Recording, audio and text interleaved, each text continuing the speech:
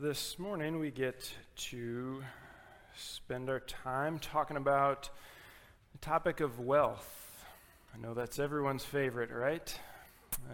It's a topic that Jesus, at times he addresses it briefly in his teaching, and there's other times where he addresses it directly and at length. And we've come to Luke chapter 16, and that's one of those places where Jesus speaks directly about wealth at length. And so we're going to examine his words in that this morning. Before we get into the text today, I just wanted to take kind of a brief moment and speak transparently about this interesting intersection of financial giving and pastoral salary and church finances. And when I say I want to be transparent, I'm not trying to be deceptive at other times. I'm just saying, maybe share with you thoughts and feelings that I maybe wouldn't share in this setting normally. But so we're quickly approaching the 2-year mark of when COVID really began affecting our lives here in Woodford County, anyway. And I apologize for bringing that up, but I know we're ready to put that behind us. But 2 years ago, this spring was then that our church and churches across the country and across the world faced a situation that was definitely, and we'll go back to this word, unprecedented, right, for any of our lifetimes anyway. Felt like we were saying that every week during that spring. But for 11 consecutive Sundays in the spring of 2020, our church body did not gather together in this building. I remember back to that. And being transparent here, the prospect of ceasing to meet in person for an indefinite amount of time caused me to think about some things that I maybe hadn't really had to think about before, even if thinking about those things briefly, especially from a church finance and personal finance standpoint. Could our church survive financially without meeting together for weeks on end? Not a question I had really thought about much before, but was kind of maybe forced to during that COVID season there. What does it mean for me and my family financially, since I'm employed by the church? And that question came to mind. How does the employment statuses of so many others who are losing jobs or working less hours or earning less revenue, how does that impact those other two questions? And there were just so many unknowns. Looking back over those 2 years, and especially back to that spring, so many unknowns. And looking back now, 2 years removed, as that season progressed, and just looking back, I find myself really being humbled, thinking again about those questions. Part of me is a little embarrassed that I was even concerned with those questions that came to mind. But the way our church body has continued to faithfully give financially to the collective ministry here has been so encouraging over these last couple of years. And it's not lost on me that in addition to being blessed collectively, that I and my family are blessed individually as a result of that generosity as well. And so the reason I wanted to bring that up this morning is that I want you to hear my heart in this. I want you to know that as I preach Jesus' words in Luke 16 this morning, it's not with an assumption that everybody's greedy and self-centered or anything like that. Quite the contrary. I'm confident we all have room to grow in this area and be stretched in our understanding and utilization of money, but I'm also quite confident that we're already desiring to honor God with our money, even before I've said anything this morning. That's evident to me just based on these past 2 years, if nothing else. So I just wanted to start there and let you hear my heart a little bit. And we'll dive into this. With that being said, let's look at Luke chapter 16. See what Jesus has to say in this area. This is a chapter that contains 2 parables. That's the primary chunk of the chapter. 2 parables about rich men. Rich men are at the kind of the center of each story. And as we look at the first parable, what we've got to do is recognize who Jesus is talking to. So for this first parable, You can see it in the first 6 words in verse 1. He said to his disciples. So Jesus is talking to his disciples with this first parable. He's not just speaking to anyone and everyone. This is to those who've decided to follow Jesus, who have devoted themselves to him. And so with that being said, let's look at the first parable he gives, Luke 16. He also said to the disciples, there was a rich man who had a manager, and charges were brought to him that this man was wasting his possessions. And he called him and said to him, what is this that I hear about you? Turn in the account of your management, for you can no longer be manager. And the manager said to himself, what shall I do, since my master is taking the management away from me? I'm not strong enough to dig, and I am ashamed to beg. I have decided what to do, so that when I am removed from my management, people may receive me into their houses. So, summoning his master's debtors one by one, he said to the first, how much do you owe my master? He said, 100 measures of oil. He said to him, take your bill and sit down quickly and write 50. And then he said to another, and how much do you owe? And he said, 100 measures of wheat. He said to him, take your bill and write 80. The master commended the dishonest manager for his shrewdness. For the sons of this world are more shrewd in dealing with their own generation than the sons of light. And I tell you, make friends for yourselves by means of unrighteous wealth, so that when it fails, they may receive you into the eternal dwellings. One who is faithful in a very little is also faithful in much, and the one who is dishonest in a very little is also dishonest in much. If then you have not been faithful in the unrighteous wealth, who will entrust to you the true riches? If you've not been faithful in that which is another's, who will give you that which is your own? No servant can serve 2 masters, for either he will hate the one and love the other, or he will be devoted to the one and despise the other. Cannot serve God and money. Now, kind of going back to the parable portion of that passage, you may have a couple questions as I read that, and if so, you're not alone, because there are many who consider this one of the tougher parables that Jesus gave as far as an interpretation standpoint. We think about the details there. It wouldn't have been uncommon for a rich man to appoint a manager to manage his finances and his property. Probably wouldn't have been uncommon for a manager to act selfishly or dishonestly in carrying out that role. Probably wasn't uncommon for a master or a boss to fire a manager who acted like that once his deeds were exposed. So as we're reading through the opening verses here, there's not really anything out of the ordinary that has happened yet.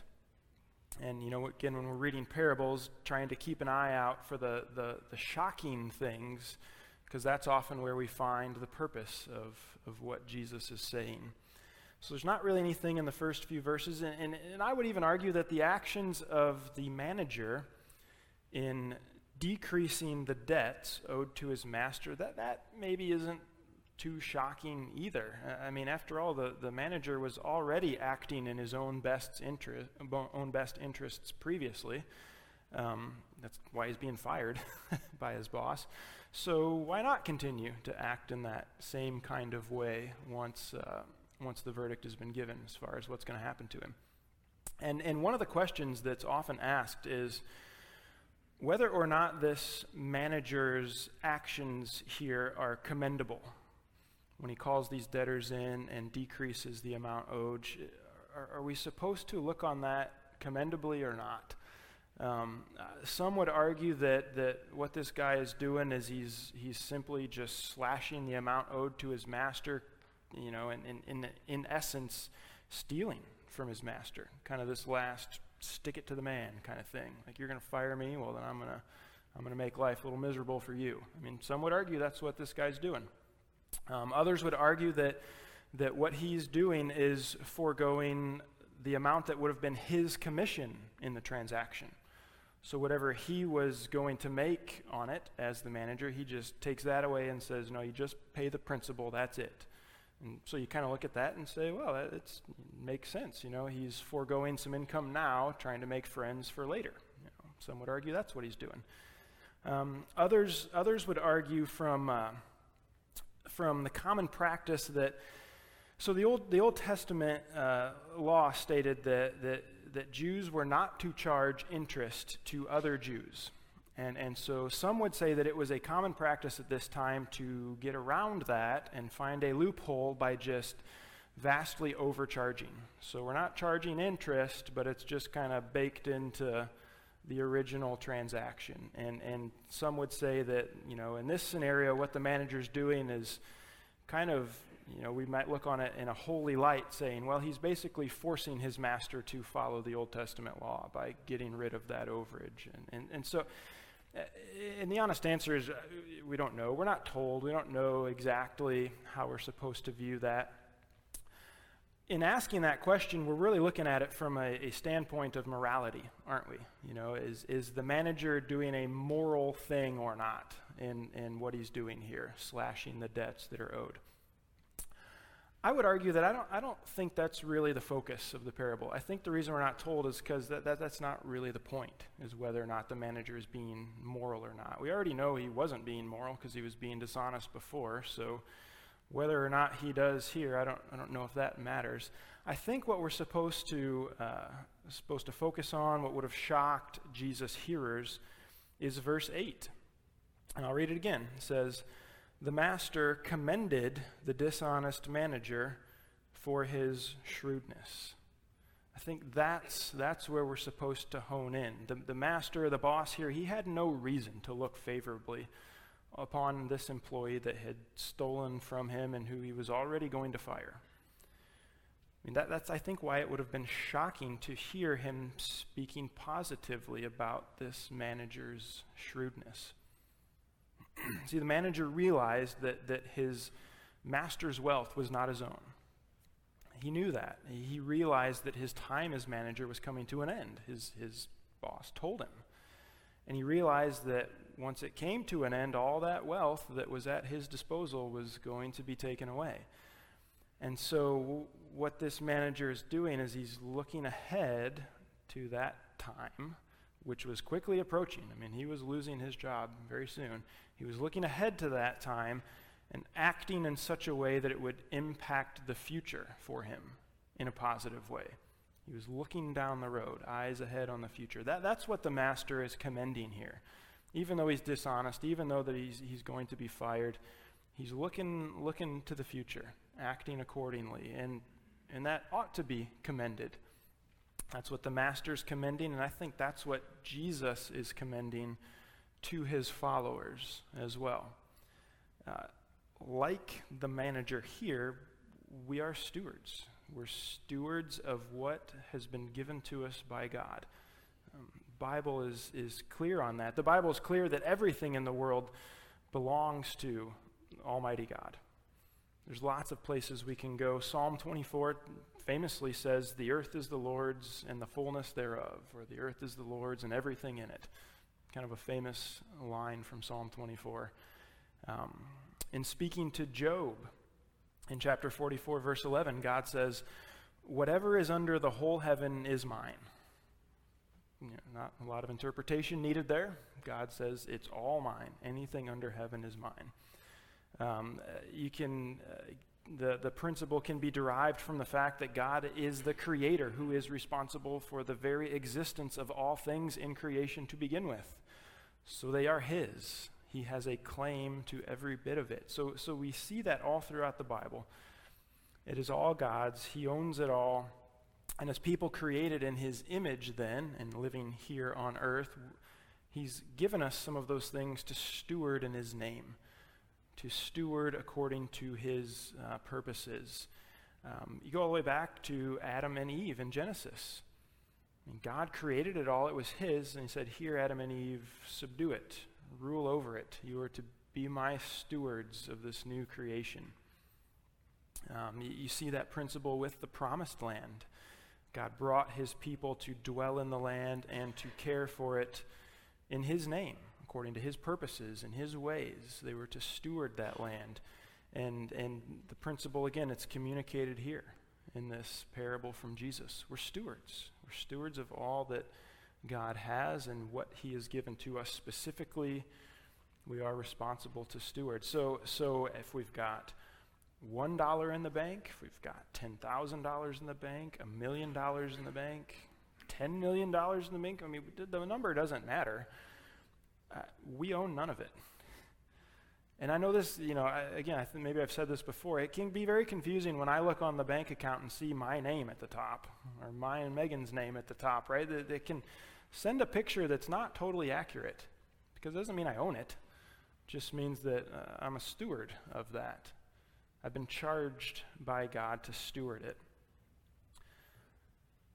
We know that everything we have belongs to God, and so then the question is, if we're stewards of it, how do we steward that?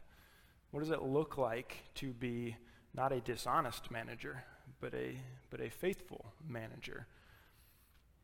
I think it's clear from Luke's gospel so far that when Jesus came to earth, he was laser focused on the coming kingdom.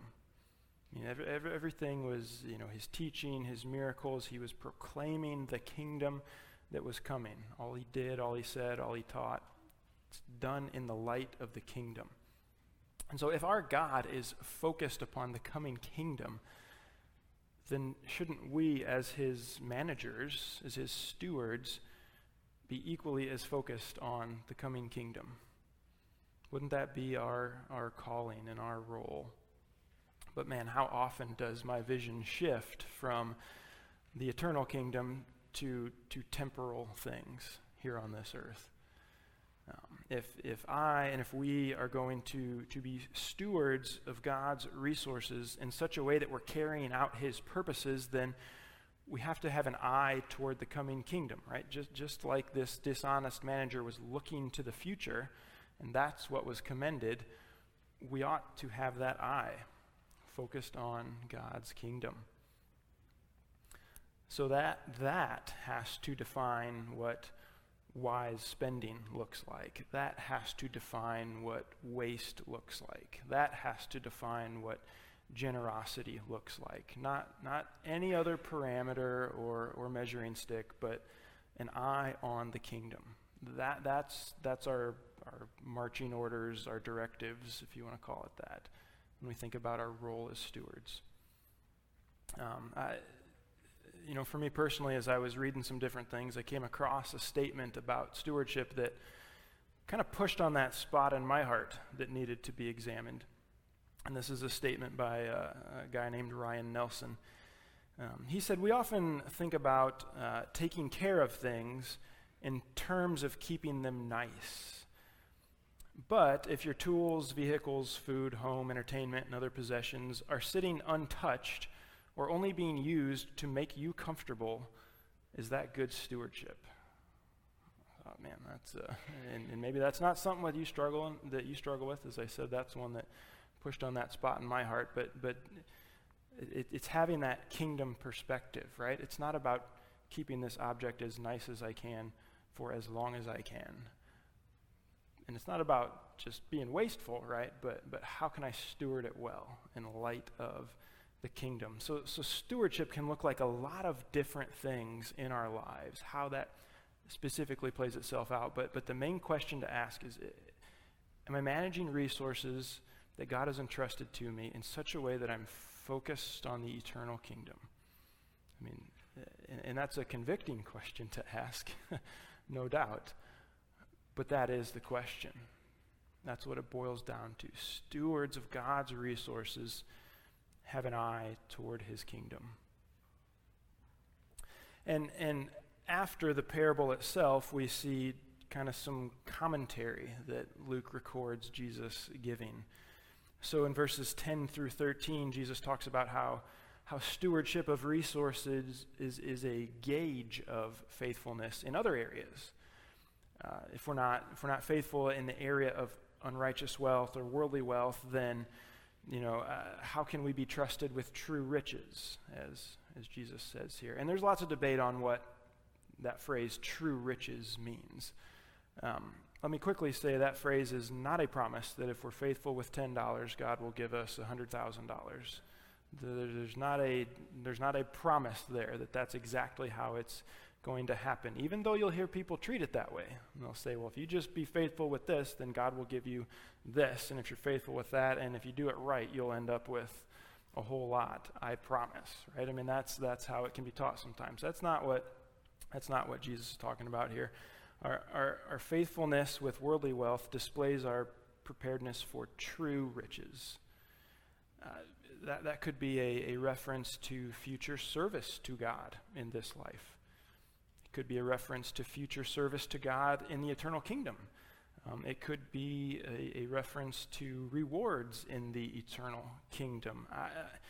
There's biblical support for all of those different interpretations, and whichever one Jesus means, and maybe he means multiple of those, they all connect to that theme of having an eye toward the future, having an eye toward the kingdom. Instead, what worldly wealth is it's a proving grounds for faithfulness regarding true riches. Right? The worldly wealth, the accumulation, the increase of the amount of that's not the end in and of itself. That is the proving ground for true riches. But we can make it the end goal, can't we?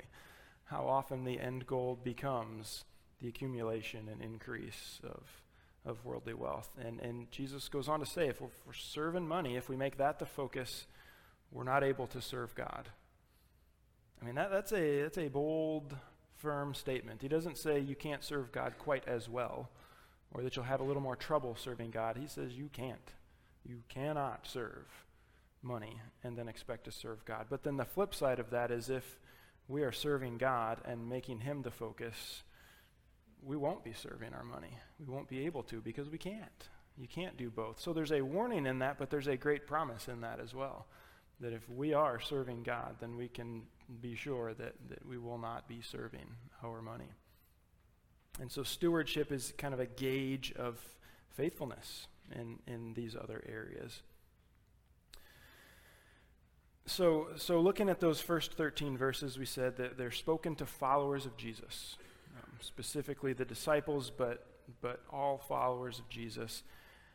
We get to verse 14, and the audience, the recipients, it shifts. Now Jesus is speaking to Pharisees, so those who are not currently following Jesus. And there's another story about a rich man coming in verse 19, but in the meantime, in verses 14 through 18, there's kind of this interesting 5 verses there that bridge the two stories. And in order to understand the coherence of this whole passage, I think it's important to recognize a common belief that was held for sure by the Pharisees at that time.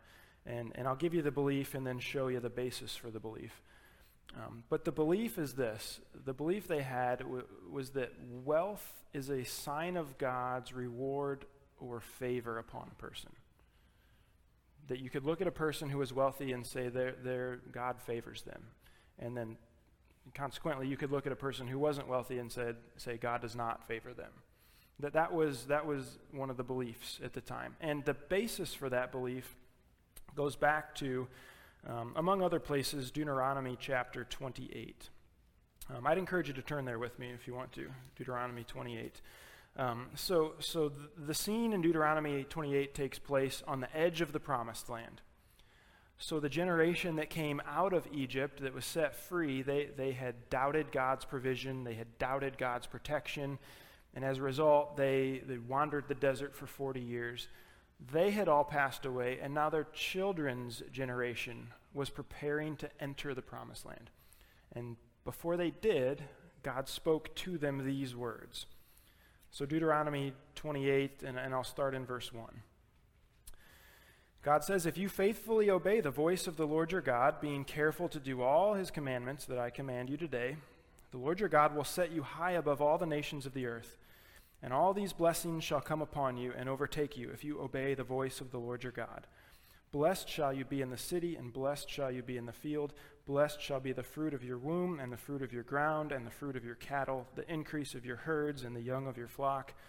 Blessed shall be your basket and your kneading bowl. Blessed shall you be when you come in, and blessed shall you be when you go out. The Lord will cause your enemies who rise against you to be defeated before you. They shall come out against you one way and flee before you 7 ways.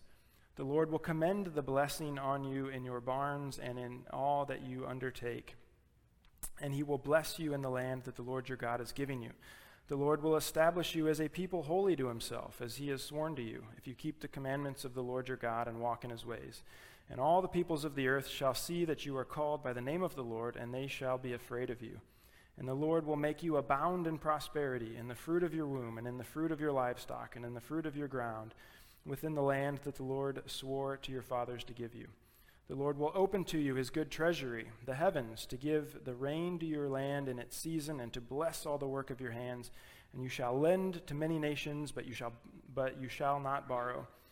And the Lord will make you the head and not the tail, and you shall only go up and not down, if you obey the commandments of the Lord your God, which I command you today, being careful to do them. And if you do not turn aside from any of the words that I command you today, to the right hand or to the left, to go after other gods to serve them.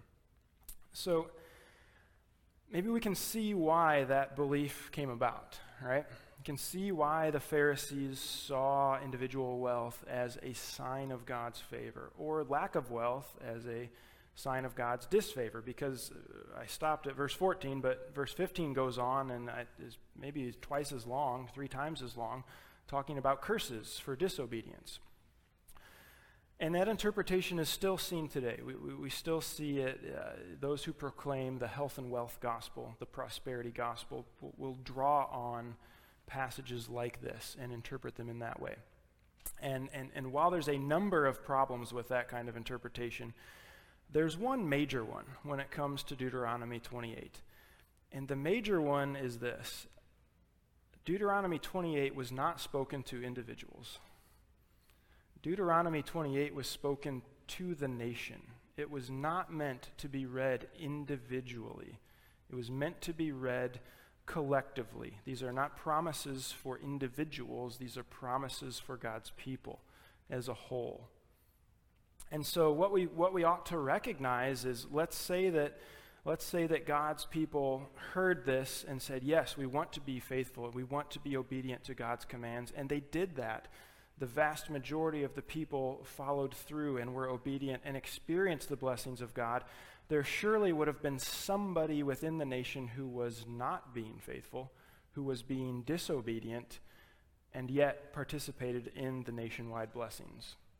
Right? Is that a fair assumption to make? And you can say it the other way too. Let's say that the people of God rejected him and went the other way and were not faithful and were not obedient and experienced the curses nationwide. Surely there was someone within the people who individually was being faithful, was being obedient, and yet participated in the curses that were being given to the nation. So there's major problems with reading this individually. So the context of this is that a person's individual financial state did not necessarily indicate God's favor or disfavor upon them as an individual. This is God speaking to his people as a whole. But the Pharisees and like some today, they were mistaken in their individualized interpretation of that passage and some others that are like it. And so because of that, Jesus had something to say to them. So if we go back to Luke chapter 16, that's the context in which Jesus begins speaking to the Pharisees. So in verse 14 it says, the Pharisees who were lovers of money heard all these things, and they ridiculed him. And he said to them, you are those who justify yourselves before men, but God knows your hearts. For what is exalted among men is an abomination in the sight of God. The law and the prophets were until John. Since then, the good news of the kingdom of God is preached, and everyone forces his way into it. But it is easier for heaven and earth to pass away than for one dot of the law to become void. Everyone who divorces his wife and marries another commits adultery, and he who marries a woman divorced from her husband commits adultery. So Jesus, he points out the fact that the Pharisees tried to justify their standing before God on the basis of their wealth. You know, if I've got wealth, God must be pleased with me. I mean, They'd go back to that individualized reading of Deuteronomy 28. But according to Jesus, their wealth wasn't fooling God. He knew what was in their hearts. While they might have looked impressive to people around them, while it might have looked like God was pleased with them to people around them, they were an abomination to God because of their hearts. So Jesus is saying, your wealth isn't fooling. Maybe it's fooling people around you, but it's not fooling God. And Jesus went on to say that a new covenant had come anyway. The old covenant upon which they were basing this belief was being replaced. The old covenant had ended with John the Baptist, and the new covenant of God's kingdom was being initiated. That's what Jesus is saying there. Now for the Pharisees, that's blasphemy. That is as close to blasphemy probably as you could get without actually blaspheming God. In their view, the law would never be made obsolete. So their next accusation would have been, well, Jesus, you must be anti-law and you must be anti-God if you're speaking in this way. And before they could even really verbalize that, Jesus answers them. He states, well, heaven and earth would pass away before the law would. And he then went on to give an example from marriage and divorce to show that he still upheld the truth of the law. So Jesus is saying, I'm not anti-law. I'm just anti how you're interpreting the law. This new covenant has come. And verse 18 kind of seems out of place, right? You got this whole chapter on wealth and stewardship, and then you get this one verse about divorce and marriage, and we might read that statement and say, why is that even there? And boy, there's still lots of questions that I have if we're switching topics now. Like, that's just one short verse. Jesus didn't bring up marriage and divorce in order to give comprehensive teaching on the subject here. He's simply giving an example to show his high view of the Old Testament law and the truth it contained. That's what he's doing here. Now, the Bible says plenty on that topic, but here, we're not trying to shift gears. Jesus is saying, see, look, I'll give you this statement to show that I uphold the truth of the law. So if we have to summarize kind of those 5 bridge verses, Jesus sought to address the common belief that financial wealth was an indicator of God's favor. And in pointing out the shortcoming of that belief, he said, I'm not undermining the Old Testament law. I'm just undermining your interpretation of the Old Testament law. And once everybody was on that page, then on the same page, Jesus went on with the second story, again about a rich man, and this one kind of point blank addresses that false belief that if you have wealth, God must be pleased with you. If you don't, God must not be pleased with you. Look at what he says in verse 19. There was a rich man who was clothed in purple and fine linen and who feasted sumptuously every day. And at his gate was laid a poor man named Lazarus, covered with sores, who desired to be fed with what fell from the rich man's table. Moreover, even the dogs came and licked his sores. Now we could pause right there and hear it how the Pharisees would have heard it. One man that God was pleased with, and another man who God was not pleased with. And then look at what happens. Verse 22, the poor man died and was carried by the angels to Abraham's side. The rich man also died and was buried, and in Hades, being in torment, he lifted up his eyes and saw Abraham far off and Lazarus at his side. There's the shock value right there. And then it goes on, he called out, Father Abraham, have mercy on me, and send Lazarus to dip the end of his finger in water and cool my tongue, for I'm in anguish in this flame. But Abraham said, Child, remember that you in your lifetime received your good things, and Lazarus in like manner bad things. But now he's comforted here, and you are in anguish. And besides all this, between us and you a great chasm has been fixed, in order that those who would pass from here to you may not be able, and none may cross from there to us. And he said, Then I beg you, Father, to send him to my father's house, for I have 5 brothers, so that he may warn them, lest they also come into this place of torment. But Abraham said, They have Moses and the prophets. Let them hear them. And he said, No, Father Abraham, but if someone goes to them from the dead, they will repent. He said to them, If they do not hear Moses and the prophets, neither will they be convinced if someone should rise from the dead. And boy, how that would be proven true once someone did rise from the dead and was still rejected.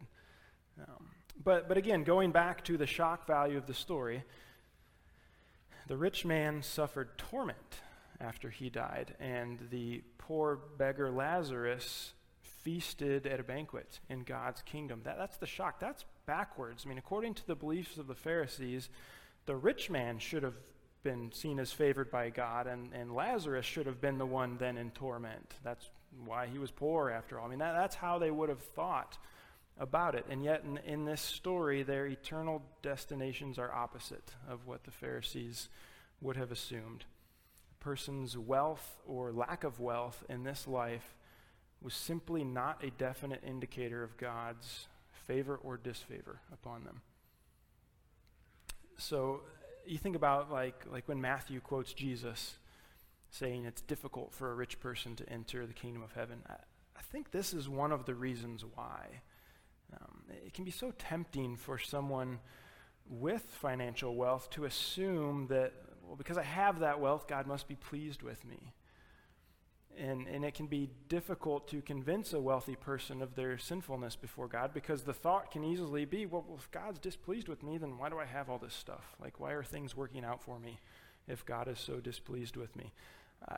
And for me personally, it's easy for me to nod my head in agreement when I'm thinking about somebody else in that situation, right? Of course, Jesus, you're nailing it right on the head. I can look at a rich person and fully agree that their wealth does not indicate God's favor or disfavor upon them.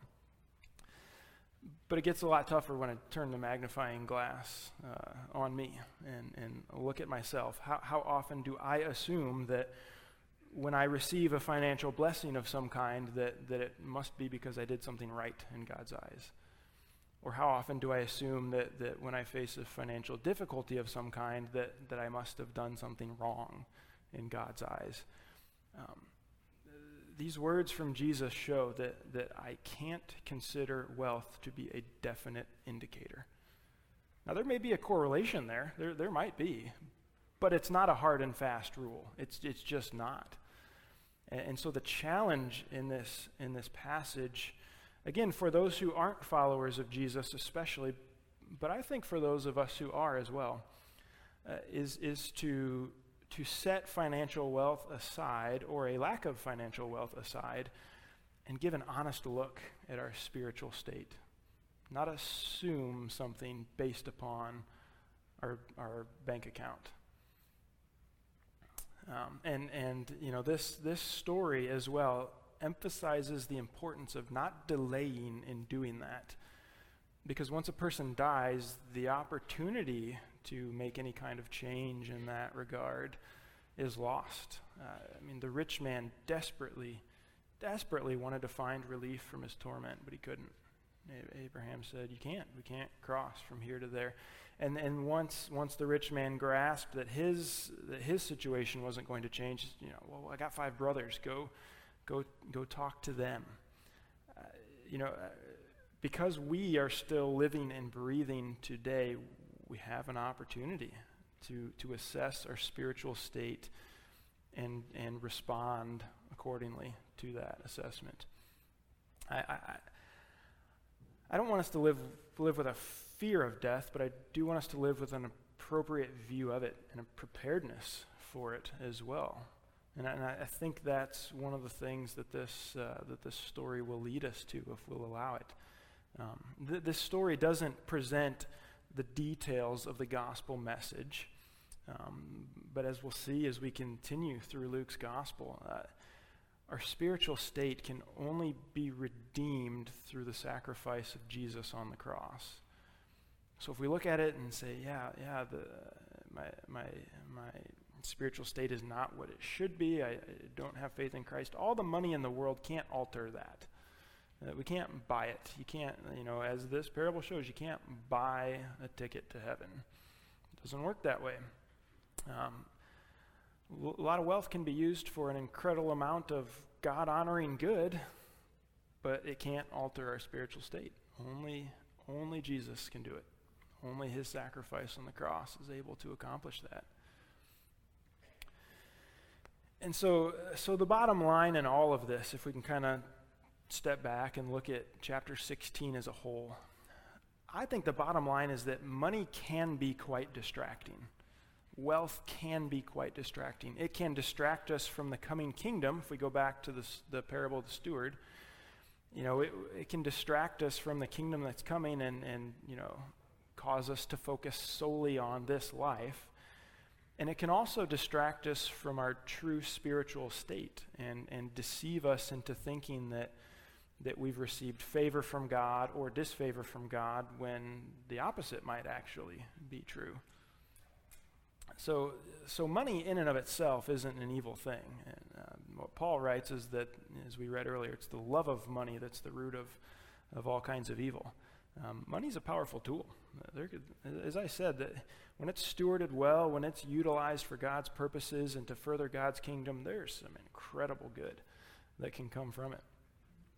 But when it's stewarded poorly, when it becomes an idol, when it deceives us regarding our true spiritual state, then it can lead to a lot of trouble. So may we not judge a person's spiritual condition on the basis of their pocketbook, but may we be faithful stewards who find blessing and joy in managing whatever it is that God has entrusted to us, whether we consider it a lot, whether we consider it a little, to be faithful in it and to steward it to His honor and to His glory. I think that's the driving point of this section of Luke's gospel. That money can be deceptive and it can be very distracting, but there's an opportunity in it to honor God in some pretty incredible ways. So I hope that can be our takeaway from this morning. Would you stand with me? Let's come to God and I think we need to ask Him just for wisdom, for discernment in this area, especially in a culture that shouts anything but what we've just talked about from Luke 16. Well, let's pray together. God, we come to You, and I think if we're honest, I think we recognize that everything is Yours. You are Creator, You are sovereign, You are Almighty. We can't lay ownership claim to anything on this earth. So God, in light of that, would you help our vision, help our focus? We want to be looking ahead to Your kingdom, to be living all of life in response to that, but especially as we've talked this morning about this area of wealth and finances. Give us that vision to like that shrewd manager, be looking ahead to the time that is to come. And in addition, God, I pray that wealth or a lack of wealth would not distract us regarding our spiritual state, God, that we wouldn't just make that automatic connection and assume in our lives or anyone else's lives that that's a definite indicator. God, we want to have a vision of wealth and understanding of wealth that comes from You, that is in line with You and Your purposes. And I just pray that You would help us all to grow in that we'd individually be growing in that and collectively as well, even as we think about our church body and the finances of this church. We want to have that same kind of vision. God, help us in that. God, we give You praise that You provide us with anything. We know You don't have to, but You do. And so we're thankful for that. And God, as we continue our time of worship now, may we truly recognize that You are our all, that all that we ought to search for is found in You, not anywhere else or not in anything else. And so we pray this in Your name. Amen.